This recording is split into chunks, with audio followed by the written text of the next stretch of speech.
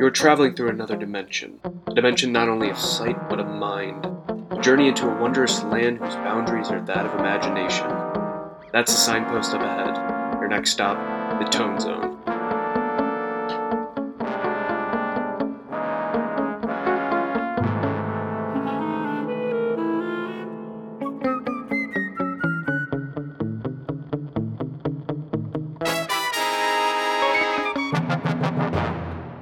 And welcome to the Tone Zone. I'm your host, Anthony Mullen, and today we're continuing our Star Wars retrospective. We took a break last week with the Guardians of the Galaxy. We're back on Star Wars. Today I'm joined by Caitlin Kimball. How are you doing? Hello, I'm excited to be back. And today's a pretty different episode. We're talking, we do have a movie discussion later on, but the main thing I want to talk about is you just got back from Walt Disney World, Edge. and more specifically, Galaxy's Edge.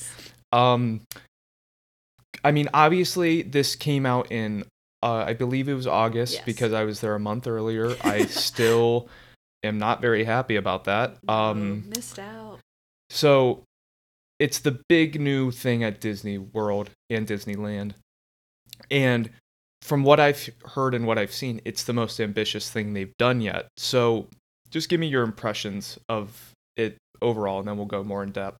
So yeah, it's Disney's billion-dollar project to create this Billion galaxy. dollar? $1 billion. Oh my goodness. And that's before they just put in Rise of the Resistance. So big money spent by Disney, but there is still so much hype about it, and that's what I think I loved was waiting, because we got there way early to be able to go on Smuggler's Run and not wait 3 hours. But just being around people that were so excited to walk under the bridge and be transported into this new world made everything really exciting to be with all these people and to all be transported at the same time. And we were also led from the entrance of Hollywood Studios by stormtroopers into Batuu. So wow. It was awesome. You felt like you were part of it. Yeah, a thing I've always appreciated with Disney, and obviously going there again, they do a really good job with their theme parks in immersing you in the type of world they want you to be in. I mean, when I went, the big thing was Toy Story Land, and the theming around it is amazing. There's so much detail to everything. And I love that. From what I've seen with Galaxy's Edge, it's really detailed. Yes. It looks authentic to the, not probably the original trilogy most, and then the new trilogy, not so much the prequels, which was a little disappointing to find out. But yeah, just let's talk about the authenticity of Galaxy's Edge. It was, I think I mentioned, I know we're going to talk about the cantina later, but it was the fact that I walked into the cantina, and it sounds cliche, but I felt like I was right there. I felt like I was in, technically, the movie set, being in the cantina. It felt like they just picked up whatever they had from A New Hope and just dropped it right in Disney, and you felt like you've been there from the beginning. This isn't some replica. You have, oh my god, you have the music, you have the waiters are walking around in funky, not, I don't want to say costumes, but costumes. Yeah. And they would play music. So of course they would play the opening soundtrack to Star Wars, when you would walk through the park in the morning. And then in the cantina they would have these drinking games. Then they would be oh, this is my tradition, I love this. And we would play drinking, clapping games in the cantina and buying stuff from the marketplace and little stands along the walkway. They would talk about how you're doing a good trade, and they called your money units, and they would talk to you and ask where their droids are. And it was pretty, you were right there. You were in the galaxy. I think from what I've seen with the whole Galaxy's Edge, watching videos on YouTube, because obviously I can't fly down to Orlando again. The thing that's really impressed me is the actors. I mean, yeah, obviously that's going to be Rey, Kylo Ren, Stormtroopers. Yes. But the story of Batuu that it creates about how the First Order's there and they're looking for the Rebel base. And from what I've seen, I mean, obviously, did you have any first-hand experience with the actors? Well, we were walking out of Galaxy's Edge, and when we were walking back to the main part of the walkway for Hollywood Studios, they had a procession of Rey and the Stormtroopers and Darth Maul and Vader. So they kind of put the conglomerate all together, but they were so in character. The Stormtroopers stopped me and wouldn't let me pass because they were walking through with Vader. And even like I said, the people in the marketplace that were like, oh my god, they had I can't even describe it. They had Ewoks there, which was kind of weird. Really? They had Ewoks Wow. there, but they were like talking about the Ewoks and all. They had a shop for where you could get the animals and like really into detail with that. So yeah, they did a great job. I'm gonna keep saying that over and over again, but so much detail. The thing I've seen and I really like is how the Resistance characters, the rebels, they would come up to you and they're kind of talking quietly. Yes. They don't want to be caught by the First Order. I just think that's really cool, and that's honestly something that I didn't really see out of any part of Disney World. Because, I mean, you look at, let's say, Toy Story Land. Yes. There's not really anything there besides the rides, which do a very good job telling a story. I mean, the Slinky Dog ride is amazing because of that. Yes. It tells a really great story within Toy Story. But Galaxy's Edge, it feels like a concerted effort to kind of always make you feel immersed. Yes. Not to deviate from Disney World and Galaxy's Edge, but for some point in time, I like Disneyland better than Disney World, because at Disneyland, instead of having to wait in line to like talk to the characters and like have to like put yourself in the position to talk to them, they would walk around and come up to you. So you had Peter Pan like running all over the place and like by Sleeping Beauty's castle and like coming up to you and talking to you, and you would have, oh god, the princesses would walk around and come up to you. So I liked that because again, it felt like Galaxy's Edge, like you were there. And then having Galaxy's Edge you have the rebels coming up to you, you have the stormtroopers stopping you, and then you have trades going on within the marketplace and buying food. I really think I switched back to liking Disney World more because of that experience. Yeah, I think I do prefer the whole they make an effort to kind of immerse you instead of waiting in a line to take a picture with them. Yeah. But I think we really have to appreciate how hard of an effort that is for the actors. You got to do that all day. For the guy dressing up as Kylo Ren, you got to do it in all black and a mask, and it's just really impressive. And I don't think they get the respect they deserve. Yes. Yeah, definitely. More credit for their job, because that's hard. I couldn't to be able to mask a character that is so world renowned to be that person. So yeah, they deserve some credit. Yes, I definitely. agree with that. And I think it's funny. Every Rey I've seen has a British accent, like Daisy Ridley. Yes, Rey talked, and I was like, oh, I'm so doubtful that you're actually British, but yeah. I just think that's great. So, do you have anything else to say about the authenticity? I think we've kind of heaped its praises for about 5 minutes. Yes, so it's hard to describe. I'm definitely not doing justice, really, as to how perfect they made this world. But the one thing I can say is that my mom was really skeptical about how much money Disney put into this, because she's big on Disney news. She knows a little too much of everything. So yeah, she was like, I know Disney put a lot of money into this, and she loves Star Wars, but she says Star Wars films are ugly. So wow. Yeah, she's that's kind of the point critical. Of them. Exactly. She doesn't like that they're all dirt and snow. I'm like, Mom, okay. But anywho, she walked into Galaxy's Edge and she was amazed. She was like, I was expecting dirty droids and rocks, and she was like, I was literally amazed. She's like, it kind of took my breath away. So that's something she to say doesn't about like that. the dirtiness of Star Wars. Does not like the dirtiness. That would mean she would not like the movie we were talking about today, Solo: A Star Wars Story. We'll get to that later. I don't think she's actually seen that one. I just wanted to introduce that. A quick question before we kind of go through everything at Galaxy's Edge and give an opinion on it. So going through Batuu, obviously from what I've seen, I know I'm going to say that a lot, but from what I've seen, a lot of it evokes the feel of like a Tatooine. Yes. Do you feel like it has enough of an identity by itself to just be Batuu and not like, why isn't this Tatooine? Not that I was saying I was in Tatooine, but subconsciously I felt like I was there more so than Batuu, because you kept seeing the Millennium Falcon was like the star piece of being there. Mm-hmm. So seeing that brought me back to A New Hope and the original trilogy, and being through like the journeys through Endor and Hoth and Tatooine and all that on that ship.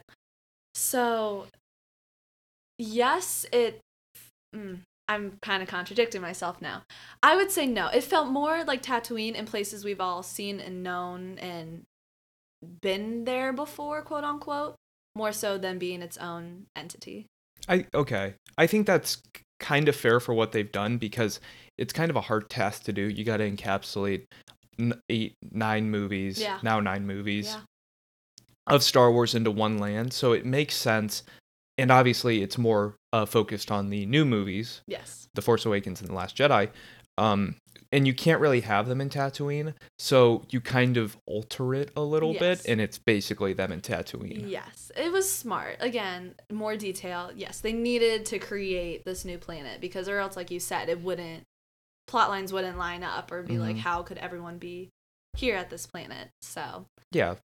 Because, I mean, if you use Tatooine, it's obviously if you're invoking the how we see it in A New Hope, it's more bounty hunters. It's more like is it more bounty hunter or more kind of neutral? Because that's who the story they've given it in the canon Star Wars universe is that it's neutral to both the First Order and the Resistance. It's not a lot of bounty hunters. It's more of the Resistance sneaking around and having the Imperial Order try to like watch over you.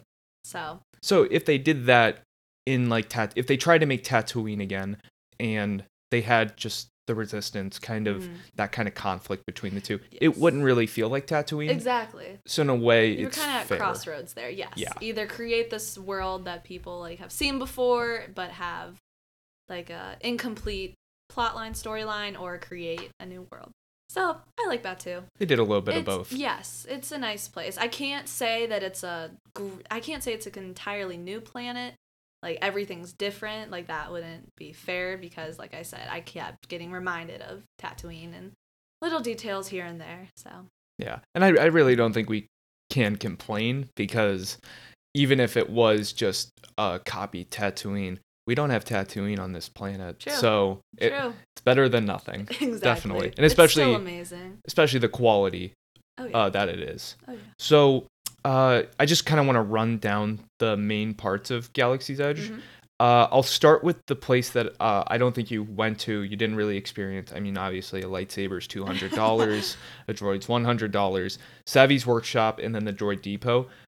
I think I'm most impressed from what I've seen pre-Rise of the Resistance with Savvy's Workshop because it feels like a $200 experience. Yes. Plus the lightsaber. I got to walk through there, which was surprising because there was a line out the door waiting to go in and make the lightsaber. And I think I went, and the droids too. So I walked through, and again, more authenticity to how you had like the droid parts like on, I don't even know how to describe it. They were like up on the ceiling and they were going through a conveyor belt. Kind of like floating cool. around. So you got to look up and you kind of would Attack see, of like, the Clones, yes, that conveyor belt. So that was cool because they would like fly over your head and you could point out, be like, oh, that looks like the arm of C-3PO, or oh, you got an R2 unit head. And so it was kind of like a search and find being in there. And I think I spent more detail looking around than watching people make a lightsaber. But I wish I could make a lightsaber, but that thing is huge and $200, and I'm surprised people are allowed to carry them around the park because of Disney's safety issues. I think you have to like it's have in it a in case, a yes. So it's huge. It's as tall as a person. Wow. So it would probably be almost as tall as me, seeing people carry this thing around. I do really like the customization of the lightsabers. Yes. You've got like, I think it's 5 different themes you can do, and then obviously you have the assortment of lightsaber colors, blue, green, red, obviously. A lot of red there, which surprised me. When people were making them, I saw a lot of red. I saw somebody, again, my only experience on this is YouTube, so I saw somebody making a red lightsaber, and the person running it was like, oh, we're going to have to keep an eye on you. So it makes, I mean, as I said, it feels like a $200 experience from what I've seen. Plus, obviously, a very high-quality lightsaber. If I had the money and didn't have 8 more hours left in the park that day, I probably would have made one because how could you not? But it's a time commitment and a money commitment, so it's a special experience. That's why I'm scared to go to Galaxy's Edge, because if I go there, I'm making a lightsaber. Yes. There's no other way around it. I'm going to have to. You have to do it for this. Do it for the podcast. And then for the Droid Depot, it's just R2-D2 and BB-8 units you can make. R2 and BB. A lot of BB-8 units with the younger kids, which I thought was funny because these are the movies they're watching now, so they made these BB-8 units. And I was less impressed with the droids than with the lightsabers because you would have like this area. They would like take you outside and you could like play with your new droids that you have. And like seeing them, a lot of kids were making them. So you have like a lot of purple. Didn't really like the purple droids. That's just my opinion. But it was not as cool to see the droids as it was the lightsabers, which I thought would be the opposite because like you're making a droid here. So yeah, it's I would much recommend more, the lightsaber. a droid would be much more interactive, but I yeah. feel like I was less impressed. Yeah, it feels more supplementary, like Smuggler's Run to Rise of the Resistance. Yes. Let's talk a little bit about Smuggler's Run. Obviously, we're recording this on the 7th. Rise of the Resistance, the most ambitious Disney World and Disneyland attraction, released on the 5th. You left on the 4th. I left on the 4th. So your main ride experience at Galaxy's Edge was Smuggler's Run. It was. What were your thoughts on it? I was very excited in the beginning to be going on this ride. So we got there before rope drop. I think we waited in line from park opened at 8. So we got there around 7. And so mind you, there's already hundreds of people there ready to get in. And they start like stormtroopers are leading us through. We go through the Galaxy's Edge. We kind of passed through Toy Story, which was kind of weird to go from Toy Story to Galaxy's Edge.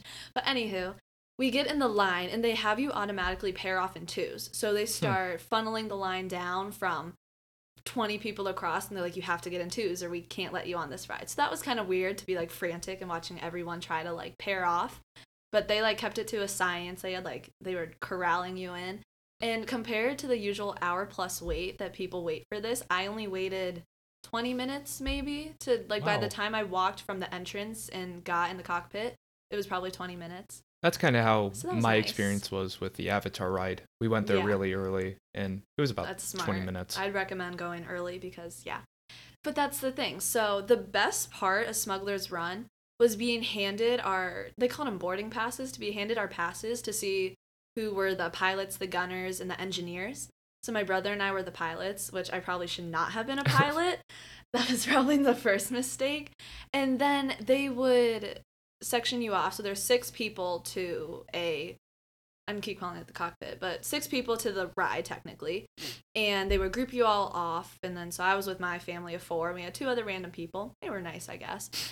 And they would group you you would be in the Millennium Falcon. So when I was sending you pictures, I like saw the bench and like the checkered board table, and you could like see into the cockpit. And so that was probably the best part, was standing there with my boarding pass, being able to like walk around the Millennium Falcon, because when else could you do that kind of thing?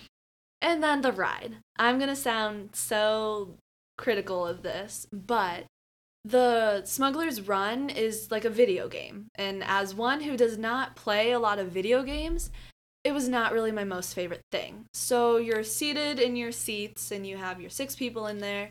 So my brother and I were up front, which is cool because I'm watching through the screen, technically, window, quote unquote. And you're being guided. You have like a droid guide to like take you. Ours was a droid at least, to like take you through and tells you when to turn and when to brake and all that. But you're so overwhelmed with trying to listen to your droid and watching the screen, and you're in the Millennium Falcon, that it's like, at one point I really wasn't flying. Like, I was supposed to be flying the Millennium Falcon, and I was just kind of sitting there like, I'm right here. So, if you like video games and you like having the guns and flying and trying to control this contraption, you would love this. But as for one that likes to sit and enjoy and be immersed in the experience, I was very overwhelmed having to, like, because it's a game technically. You try to, every time you hit something, you lose points. If you get shot, you lose points. So it's a game, big video game. And so after the ride, my brother yelled at me for like 5 minutes saying how terrible I was and how I shouldn't have been a pilot. And I'm like, okay, so it's not a very bonding experience also. Like, you'll have, I guess my brother hated how I did and said I shouldn't have been on the ride. So if you, like I keep saying, if you like video games and you are good with multitasking, being able to like watch and listen and control and talk to the other people in your crew, it's a lot. You would like it. But as for one that just wants to sit and watch, technically, like how Rise of the Resistance is, it was not my most favorite time. Like, I would not have waited an hour to do it again, or even have waited an hour to do it. I feel like that as well. with the Avatar ride because I waited 20 minutes, but after riding it, I thought it was fine. I thought it was pretty good. Yes. And I was like, I'm not waiting an hour for this. No. I would never wait an hour for this. And kind of your opinion on Smuggler's Run, it brings up something really interesting with Disney and the way they make their rides. So obviously you have like the Cedar Point, you have the Six Flags method of rides, which is kind of the thrill seeking. Big coasters, yes. It's just sit and let the things happen. But I think Disney, I mean, obviously, as we've said, Disney is really pushing the immersion. So maybe, I definitely think this is what the case is. They want the immersion to go into you're actually doing it. Yes. I mean, I saw that with Toy Story Mania, which I quite enjoyed. Ride. Yes. What was the name of you're an astronaut, Mission to Mars, something like that. Oh, Mission Space. Mission Space. That was it. It's kind of like the interactive stuff. And I can definitely see how people would just rather sit and be immersed that way. There's two different kinds of immersion, and they're going for one that can alienate some people. Yes. If I would need to do Smuggler's Run quite a few times to get used to it. Maybe try like being the engineer, being the gunner, because clearly I should not be a pilot after I can't steer for the life of me, I guess.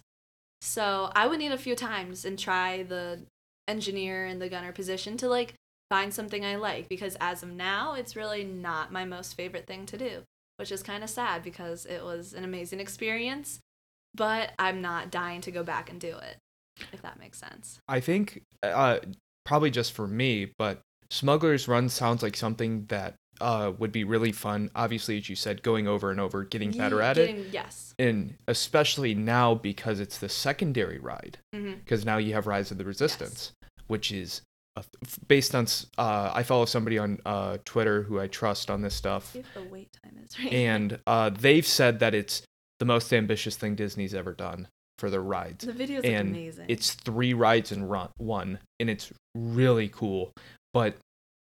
And I think it's something you would like more because it's just sitting and being immersed. Yes. Going through the Starkiller base. Not the Starkiller base, the Star Destroyer. Yeah. Oh, it looks so cool. So yes, if you like video games and you are, because like I said, I don't really play much. That's not my thing. I like Mario Kart and the Lego games. So if you're into that, you would like Smuggler's Run way more than I did. I'm probably not the best person to be talking about it because, alas, of my lack of experience. But for the people that haven't really heard about this ride or want to know a first-hand experience, that was mine. So Disney still did a great job. It's still a great ride. I just didn't love it. Yeah. So obviously, as we said, like the 2 different kinds of immersion. Yes. I think going off immersion, I think the most immersive place that I've seen is the marketplace. I feel like when I eventually cave in and go to Galaxy's Edge, I feel like that's going to be my favorite part because it looks exactly like as I said, a Tatooine marketplace, which could be a negative for some people, but come on, it just looks like the Phantom Menace, the whole Watto. I love Watto. Oh god, it was great. And something I don't like, which I did experience at Disney World, boy are the prices high. Yeah, it was... like the food is very expensive. Oh yeah, getting a Coke was $6. The blue milk $7. It's a water's $4, so just don't drink there, I guess. Yeah, I've got a big problem. And I watched a video in research for this.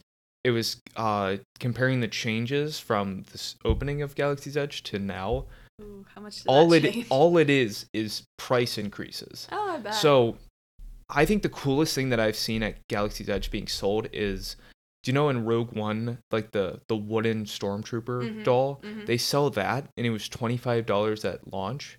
Now it's $40. Of course it is. Oh and I thought that was really cool that they had. But now I for $25, it's like, yeah, of course, that's really cool. For Disney, that's a good price. It's still expensive compared to Canton, Ohio, but for Disney, $25 is probably a solid price. But now it's $40. Yeah, so, I don't have $40. Yeah, that's... Yeah, do you have anything else to say on Galaxy's Edge? I mean, I think we kind of went through everything. Yes, I talked about how great it was. It's definitely a one-of-a-kind experience that cannot be matched. Like, I have never been in an area where I felt like I was part of the story, where I am talking to the Resistance and I'm giving side eye to the stormtroopers, and I'm flying the Millennium Falcon even though I sucked at it. So you can't miss it. I don't even care if you don't like Star Wars, you haven't been as dedicated as other people are, you would still love it there. And I think that's another key thing from Disney is that I think if I brought my grandma who doesn't know a thing about Star Wars, she would still be amazed with the architecture and the detail and the actors. And I think that's a great thing to have, is that everyone can be involved and amazed in this project. Yeah, I think that's a great thing with most Disney stuff because, I mean, I'm keep comparing it to the Avatar, to Pandora, but that was the biggest thing at Disney World when I went. But I can't name 5 characters from the movie Avatar. I haven't even seen the movie. I do respect it, but I don't think it's that great. But boy, it's a really good part of Animal Kingdom. Animal Kingdom needed that ride. It really immerses you in that way. So yeah, I think our final takeaways from Galaxy's Edge is, I mean, obviously without Rise of the Resistance there, it was a little it was incomplete with the, because that's what you have the rides and stuff, like, so yeah. Rise of the Resistance, people keep saying that Rise of the Resistance will like help boost Galaxy's Edge because Disney expected like a huge influx of people, but they lacked in that. So having Rise of the Resistance will definitely bring and increase those numbers of people coming. And I think that's what they wanted. I think it's going to do that. Oh, for sure. Definitely. Oh yeah. And it's weird. It's only at Disney World right now. Mm-hmm. In January it's at Disneyland. Mm-hmm. So it's kind of weird that the Orlando one gets it first. I think they were doing better at Disneyland, and that's why they pushed to have that would make Orlando's sense. Open for. I think I read that they had a better response in California to this new area than they did in Orlando, so they tried to push Rise of the Resistance first. They had a lot of press there when I was there too, so really? I'll be amazed if people don't know about this ride. And I mean, obviously Disney World got Galaxy's Edge. The Disneyland's going to get the Marvel stuff because of the cool. Universal rights with Marvel that are murky, but yeah. So I think everything, talking to you while you were there and now, I probably would say it's the main attraction of Disney World, at least obviously for me, but I think for anyone, I think it's the most quality experience you can get from Disney World. Is that fair to say? Oh yeah. It's a star piece there. You can't just go there anymore and not go to Galaxy's Edge. I think that's the new key component. It's no longer Cinderella's Castle. You have to go to Galaxy's Edge. Cinderella's Castle, my goodness. Yeah, it's no longer Pirates of the Caribbean. Oh, no. That ride. That just needs to calm down. I think it's weird. This is going on a little bit of a tangent. I think it's really funny how Disney has made so many movies off its rides. Oh yes. And it's like they've got stuff on the other way around, obviously with like Star Wars and Avatar and that stuff. But like Pirates of the Caribbean was a movie made out because of a ride, and then you've got the Jungle Cruise movie with The Rock and Emily Blunt. That's a good ride. But yeah, I don't know why. I also love Peter Pan. I know I'm going on a tangent. I don't know why people wait 95 minutes for that ride. Yes. Yeah. No. I would wait 7 minutes. I love Peter Pan. That's my favorite Disney movie, but I would not wait that long. Yeah.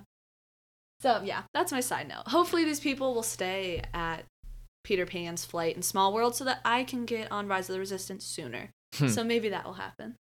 Yeah. I did hear, obviously going back to Smuggler's Run, when Rise of the Resistance came out these past few days, Smuggler's Run 10-minute wait. So I think checked, it's 40 right now, and that's short for a Saturday. Yes. Yeah. So I think definitely now with Rise of the Resistance, Galaxy's Edge is more complete. It feels more fleshed out, and I've always loved the idea of having a story like that takes place in the Marvel Universe. Obviously, they've made books on it. You gave me the first issue of the comic, which I'm really appreciative. Thank you. Of course. I just really like the idea of kind of having a place that branches off to new Star Wars stories. Star Wars needs to live forever. We can't let this wonderful piece of film and like the fan base that can't die. It needs to stay around for a long, long time, and I think it will. Yeah. Oh, I mean, I think it's going to be a big thing. And yeah, I think especially Rise of the Resistance is going to help that. I hope to ride that ride sooner than later, but it'll probably be 2 years before I go back. Yeah, probably be 4 for me. We'll see. So do you have anything else to say? think I covered it. I say go to Galaxy's Edge. It's amazing. Can't miss that in your life. It's cool. So, the reason I wanted to pair Galaxy's Edge with Solo, not only is Han Solo your favorite character in any of the movies, he's the best. A lot of the attractions do feel like Smuggler's Run, obviously in the name. It invokes the feeling of kind of the scrappy bounty hunters and the Han Solo types of Star Wars, and I don't think any movie is really rooted in that more than Solo. Yes, I'll agree with that. And Solo by itself is a very interesting movie. I mean, you had very bad things happen to the movie behind the scenes. Up to it, yes. And honestly, I mean, I'm kind of spoiling my opinion on this, but I think it's kind of a miracle that it's as watchable and as fun as it is. Since Han is my favorite character, I was so excited for this movie, and I think I'm being biased towards it, but it took me a couple times as I rewatched it to really, I'm going to say the word appreciate it more so than like it, because there are some good parts and some bad parts, but overall it is not one of the best Star Wars movies offshoots that I have seen. Yeah, I think I ranked the Star Wars movies like 3 months ago, and I think it's right below Rogue One, but we're gonna get to comparing it to Rogue One. Got some opinions on that one. So I think the biggest takeaway from Solo, I think from everyone, is that it really doesn't need to exist. Yes. I mean, obviously creating a prequel movie, an origin story for a character like Han Solo is inherently flawed, because if you look at the original trilogy, he's really just the straight man to kind of the Luke Skywalker and Obi-Wan. He's just a guy with a ship. Yes. And I mean, say what you will about any kind of prequels, but they do have an effect of kind of making the main character a myth. So you have like the prequels, you have like Obi-Wan. Obi-Wan was kind of I do think the prequels do a really good job with Obi-Wan. He's probably the best. He's probably the best character in those movies. Yes. But I mean, they do have an effort to kind of change how we feel about the original trilogy. I think the biggest impact with me is Darth Vader. Oh yeah. Because I agree with that. Because I like watching Empire in Vader being the menace that he is. It just feels like this kid was pod racing 30 years ago, yelling "Yippee!" And take. Don't even get me started on that. But yeah, I think they do. I think they can have a really negative impact on watching the movies. But honestly, with all the problems Solo went with, which we're gonna talk probably next, I really enjoy watching A New Hope, knowing that we got to see the Kessel Run and it was that fun. Yes. Even though Alec Guinness in A New Hope kind of looks at Han Solo like, oh, this guy's completely incompetent. And they're like, this is a piece of junk ship. Oh, the poor Millennium doesn't get its cut. So, you even have to beeline from that, the poor Millennium. You have Rey talking about the piece of junk ship in The Force Awakens. And I think that's a fun, ongoing joke about that. Yeah. Little small appreciation for that. Yeah, definitely. I do want to go back to Galaxy's Edge real quick. I forgot about this. We're going to be talking about The Force Awakens and The Last Jedi next week. Yay. And kind of the whole Batuu feels like Tatooine. I mean, Jakku might as well be Tatooine. Because, come on. Exactly. Everything stems from Tatooine. It's hard to escape that planet. We'll get to that. But, yeah. So, not only does Solo feel like it doesn't need to be a movie, but boy, there were a lot of problems behind the scenes. You had so for anyone who knows Phil Lord and Chris Miller, they have done Cloudy with a Chance of Meatballs. They've done the Lego Movie. Great movie. And Spider-Man Into the Spider-Verse. Awesome movie. And they were tapped to direct this film. And about halfway through, they were fired for creative differences because the movie that they were creating was more improvised. Yes. it was kind of looser, but Star Wars needed it to be kind of strict and go with the timeline and the canon, which I do think is kind of a problem with Star Wars. It's got such a vast history that it can be contained. I think that's the problem with prequels, and a problem that Disney Star Wars has right now, because they kind of just go to the same era. They go in between 3 and 4. Mm-hmm. And even with like something constantly, like The Mandalorian, I think it's better because it's more open, because it's the 30-year jump from Return of the Jedi to The Force Awakens, but it's still constricted by that time, because we have to get to the First Order somehow. So you can't really tell a story that is your vision, especially something that improvised that Phil Lord and Chris Miller wanted to do. And obviously, as I said, they were fired, and they had to reshoot 75% of the movie with Ron Howard.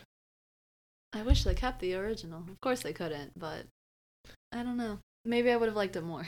I liken it a lot to Ant-Man, which, for those who don't know, Ant-Man was kind of the passion project and was going to be directed by Edgar Wright, who's done some of the best movies of the decade and the past 2 decades with like Shaun of the Dead, Baby Driver, Scott Pilgrim versus the World. He's done he's done great movies, and his idea with Ant-Man, to me, I've heard a lot of stuff about it and I really enjoy it, but he got fired like halfway through, and they brought on Peyton Reed, and the end product, I really enjoy the first Ant-Man movie. I do too. It's one of my favorites. And I think the lead does a lot of heavy lifting for that. I think Paul Rudd's great in Ant-Man. He's fantastic. Perfectly cast. My emotions to Ant-Man, I think Ant-Man's a little bit better than Solo, probably, but they're kind of the same. I think the biggest thing for both movies is that I really enjoy both films, and there's something there that I just keep going back to, and I think the root of it is the lead actor. I think the performances there are really great. They're needed to be able to... Ant-Man's a good film I'm going to say by itself. We needed Han to be perfectly cast in order to carry a film such as this. Yeah, I think Solo had a lot more pressure on it than Ant-Man, because obviously you have Harrison Ford. He's perfectly cast. It's an iconic role. There's no way anyone else could be Han Solo. That's what was going through my mind before the lead up to this film. And I think Alden Ehrenreich is the best part of this film. He's fantastic. From the start. He was a breakout star for me. From the start, he is Han Solo. I watched this on Monday. I watched it again for like the first time in like half a year, and it's striking. He's Han Solo. He's not doing an impression of Harrison Ford, which that kind of performance is in this movie. I'll get to that. But he's not really doing an impression of Harrison Ford. It feels like a natural progression. Oh, yes. Back from A New Hope to where he was now. Completely. And yeah. Do you have anything else to say with Alden Ehrenreich? I think it's just great. I'm sure he was probably, not to assume things, but I'm sure he was probably nervous trying to be this character that is so iconic, and you have Harrison Ford. So saying that he had some pressure in order to not mess this up or to make us think that there are, I don't know, like 2 different Solos, if that makes sense. Yeah. Compared to the Solo and seeing him first in The New Hope. So I think that's probably my favorite. I know we're talking more about it later, but I think that's my favorite part of the film, is how well he made his Han Solo out to be, because he so could have messed that up. Yeah. So. I mean, it's Star Wars, Lucasfilm, and Alden Ehrenreich, they were playing so far behind. They had such a bad start with this, obviously, with behind the scenes, but the impression of another Han Solo, I mean, you have Obi-Wan Kenobi. I think that worked really well, but obviously you've got Ewan McGregor and Alec McGuinness, completely different parts of Obi-Wan's life. And you have Palpatine, who was in the prequels and the original trilogy, but it was done by the same actor, Ian McDiarmid. But Han Solo, and then A New Hope, it's the same character, pretty much 5 years in between each other, with 2 different actors. Yep. That should not be done as good. It should not have been done as well as it was. Yeah. I commend Alden Ehrenreich for doing that. Yeah. He did a great job. Oh, for sure. I want to talk about, I mean, obviously with Han Solo, if you're making a Han Solo movie, I think there's, besides Chewbacca, I think there's one person that has to be in the movie. Lando Calrissian. Your favorite. Maybe my favorite character in Star Wars.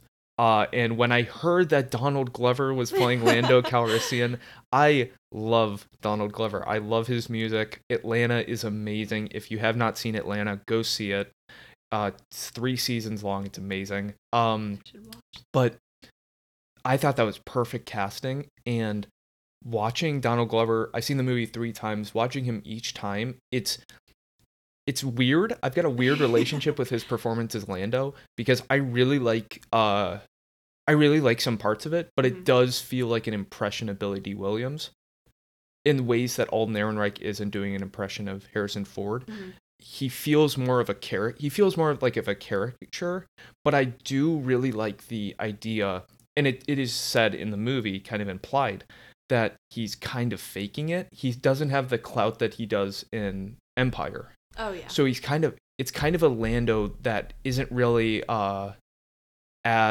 he's not the Cloud City guy. He doesn't have that power when we first meet him in Empire, and he's faking it. And I really like that. You see that in the cards game when he plays cards with Han. He's faking, he's cheating. Yes. And there's a bit of a vulnerability to that, and I really enjoy that. And it does kind of enforce the caricature. He's kind of impersonating what he wants to be, which is Billy D. Williams. And I think that does work. Yes. I was not as impressed with his performance as I was with Alden's. So it was kind of hard to put them up against each other but they were still trying to be these 2 iconic characters with 2 iconic actors. But his performance was fun, and I think that's a key word because every time he would come on the screen, I'd get excited that he's back and he's going to say something funny or he's going to make a sly comment at Han. So hello, Han. Yes. Yeah. Yes, exactly. So I thought he was, again, perfectly well cast for that. Not as great as a performance as Alden's, but he made the movie fun for me. I think it's a very different performance. It's hard to compare, as you said. Yes. Yeah, and I think pretty much the rest of the cast does their job well, even if some don't have a lot. We'll get to that compared to others. I think Woody Harrelson's really fun in this movie as Beckett. He did good. I don't like his character though. I don't like his wig. That's probably my biggest problem with it. Just let Woody Harrelson be Woody Harrelson. I think, honestly, besides Alden Ehrenreich and probably Donald Glover, Paul Bettany as Dryden Voss. He's such a good one-off villain. Yes. Because he is menacing, but he's charismatic and it feels genuine. It's almost freaky watching his performance because, like you said, how you just described him, it's such total opposites to have in a character. Like you have Darth Vader and Kylo who are dark and they're struggling with their past and what's going on even now, and then you have Dryden and he's just, not to say bubbly, that's the wrong word to use, but yeah, like you said, he's fun. Yes, everyone in this movie is fun. And looking at Rogue One, the villain in Rogue One, it's Ben Mendelsohn. I forget the character's name. He wears that really cool cape. He works for the Empire. That guy. And I think that's a testament to how unmemorable he is as a character. I forget his name, but Dryden Voss comes right off the Crimson Dawn. Dryden Voss, it comes right off the tongue, and I just think honestly, this movie is really memorable. It's got pretty underrated, great heist action. I was just thinking about that. There's scene after scene, and I'm like, oh, how could you have another heist and not? How can you one-up it? And every time they one-up it. Yeah, especially, I think the Kessel Run's great. Yes. I think it improves A New Hope, because when they talk about the Kessel Run, it's like, we saw that. That's great. Yes. It's really fun. I will say this movie is probably a testament to my belief that Star Wars is probably the perfect cinematic universe, because in a way, you could tell any kind of story in the Star Wars universe. You've got the prequels, which feel like Shakespeare, their attempt at Shakespearean dramas, tragedies. You have obviously the original trilogy are really fun space westerns. Yes. And you have something as different as The Last Jedi, which can defy expectations, and we'll get to that next week. And I think Solo, I mean, you could tell a really fun heist movie. this is a really fun heist movie, a lot like Ant-Man, which is a really Yes. fun heist movie. Yes. And as we said, it's got great action. It's my biggest takeaway from the film is that it's just fun. I love it. That's the most positive out of it all. I'm like, again, like I said earlier, it's not my most favorite Star Wars film, or it wasn't like I was blown away by it. It's just fun to watch, and it's a great take on my favorite Han Solo. So again, keyword fun. Yeah. Good performances. Yeah. I think that wraps up kind of my positives for the film. I think the Yes. positives outweigh the negatives, Yes. at least in my opinion. I see past most of the negatives. But obviously there's some flaws with this movie. I think it does lack a bit of substance. The movie is about kind of Beckett says it about everyone will betray you. Mm-hmm. And I just think it doesn't do a very good job, especially with Kira's character. I do not like that girl. I think Amelia Clarke does a fine job with it. Yes. I think She's a great actress. I just think she isn't given much because it starts off with her and Han and they get separated, but then a 3-year time jump goes on, and every 30 minutes after that we're reminded, oh, Kira's changed. She's not the same person you It gets remember. annoying. But we don't really see that when she's back with Han. You just see the thing on her wrist, and it just feels like we don't really see that. You're telling me this 3 times, maybe more throughout the film, but I don't really see how much she's changed. She's still flirty with Han. She's still kind of the same person. Yeah. And I think her betrayal at the end, spoiler alert, but her betrayal of Han, it makes sense on paper, but I think there wasn't enough there to kind of weight it to make it a real betrayal. Exactly. I wasn't really shocked in the end. Like, having Beckett betray Han and then having Kira's betrayal, like, that's 2 right there, totally affecting Han's life. Like, the last 30 minutes. Exactly. Yeah. But both of them, I just kind of, like, nodded. I'm like, yeah, okay, that happened. I do think Beckett's betrayal's better, but I honestly think it's executed worse. It's weird. Yes. I think there's a great video on YouTube from Nando V Movies. He does, like, script doctoring, and he says it would be better if Beckett doesn't show up when it was revealed that he betrayed Han, because that would have been so much better. If you have the next encounter between Han and Beckett after the reveal that he betrayed him be that standoff where Han shoots him, I think that works a lot better than him just walking in and saying, "Sorry, kid." It just it's a dumb quote to say, "I told you not to trust anyone." I'm like, oh, come on. It's obvious. Out of here. It's very obvious. Did not enjoy that. I kind of laughed at that part rewatching it because I was expecting it to say this stupid line, and I'm just like, ugh. But in that way, like, the whole, I think kind of before and after the Castle Run, I think the movie kind of drags. Yes. And especially after, I think because of that betrayal, it just feels like, oh, we gotta wait for them to meet each other again and have a final confrontation. If he's not there before, it's kind of like, will we see Beckett again? Mm-hmm. Will he get away with this? Mm-hmm. And I think Beckett, in concept, and I think throughout most of the film, I think it's done pretty well, that he is kind of what Han could have been. Yes, but totally. It feels like Han, especially with the Cloud Riders, helping them, giving them the I forget the MacGuffin of the film, it's the material. He gives them that, and it shows that he's got a bit of goodness in his heart that makes his role in A New Hope, Empire, and Return of the Jedi, and even in The Force Awakens, it makes it feel like believable in that way. And I think that does a pretty good job with that. Yes.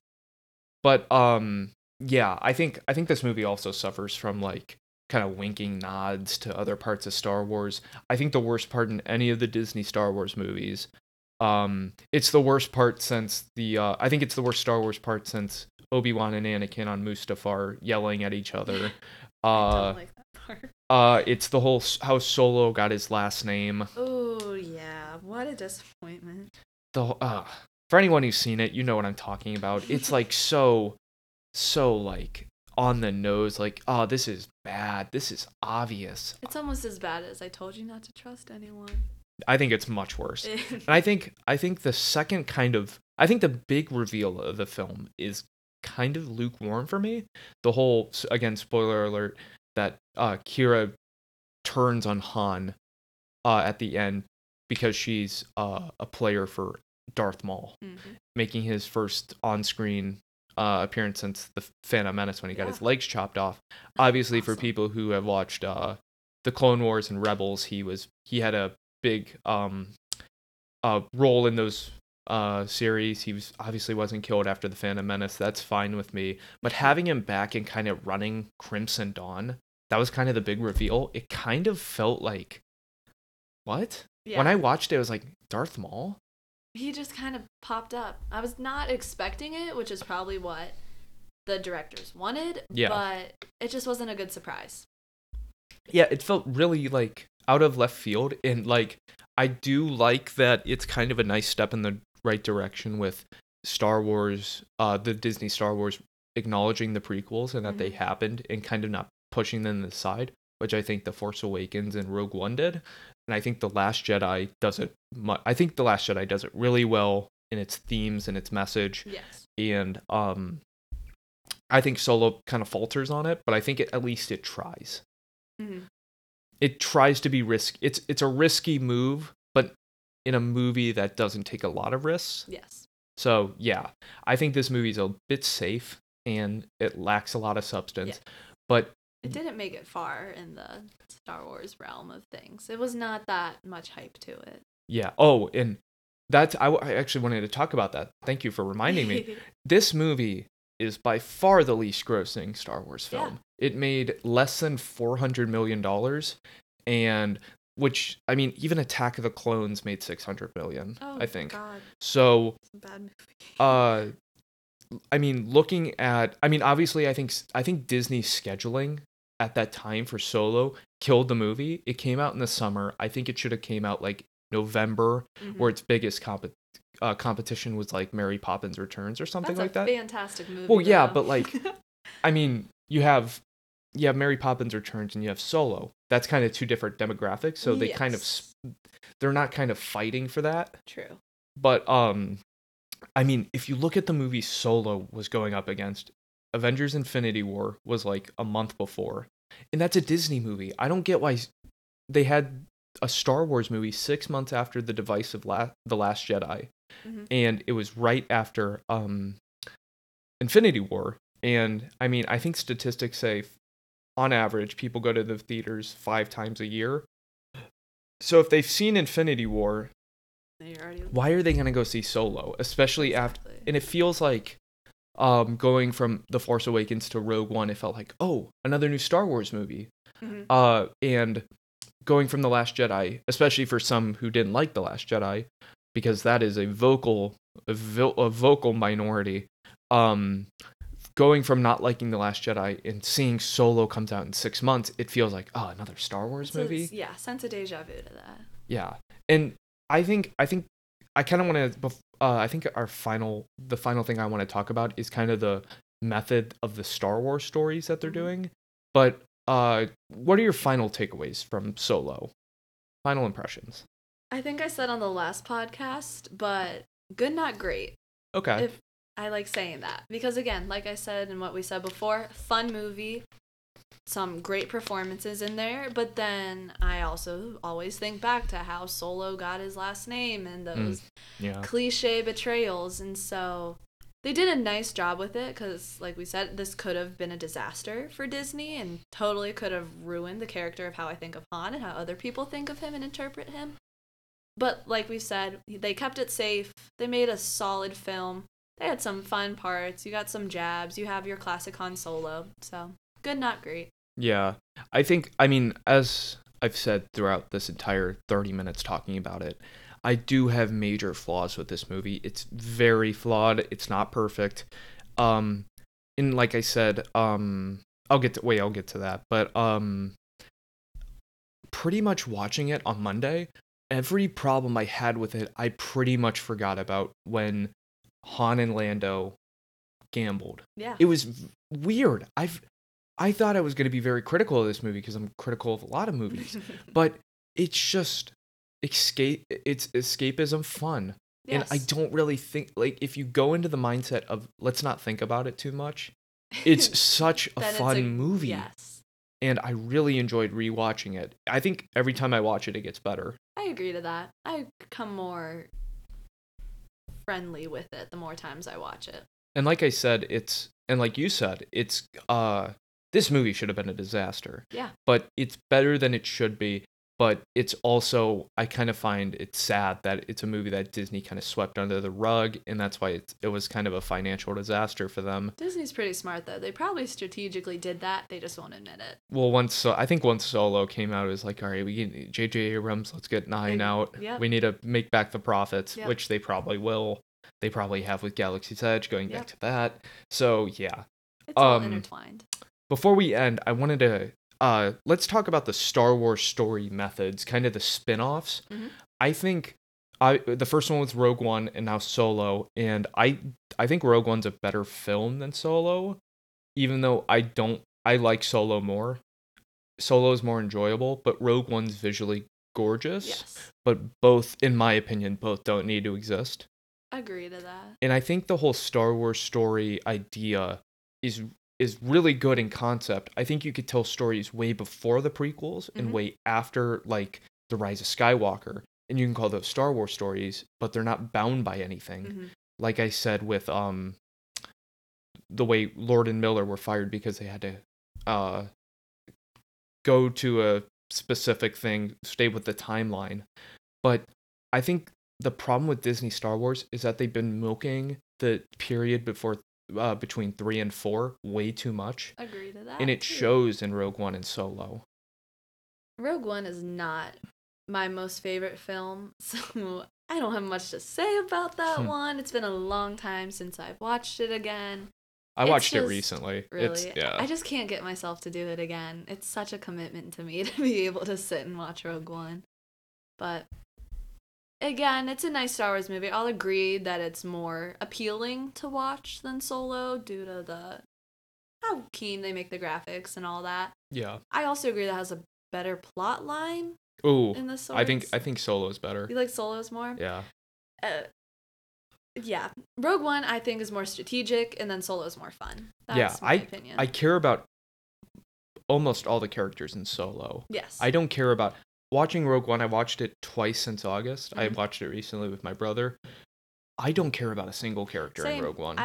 Usually I'm all for strong female characters, but this time I was like, ugh. Yeah, Jyn is a bad impression of Rey. Yep, big pass on her. Yeah. No one can top. Well, Leia can maybe top Rey, but oh god, Rey's amazing. We'll be talking about Rey next week. My so, favorite. I think Disney's gonna learn from their lesson with Solo, because obviously it wasn't the Star Wars movie that people wanted, and I mean, I think it's a better idea to do these Star Wars stories as TV shows, and I think The Mandalorian shows that. It's very popular. I'm kind of lukewarm on it right now, but I see the potential, and I'm so excited for the Obi-Wan show. That will be fantastic. But even though I think they're going in the right direction, I think they're still milking in between 3 and 4. Mm-hmm. And they need a jump. I don't want to see any more of that. Yeah, and I think like one of the most beloved Star Wars things is Knights of the Old Republic, which is way before anything in Star Wars. So I think they should play with those eras more.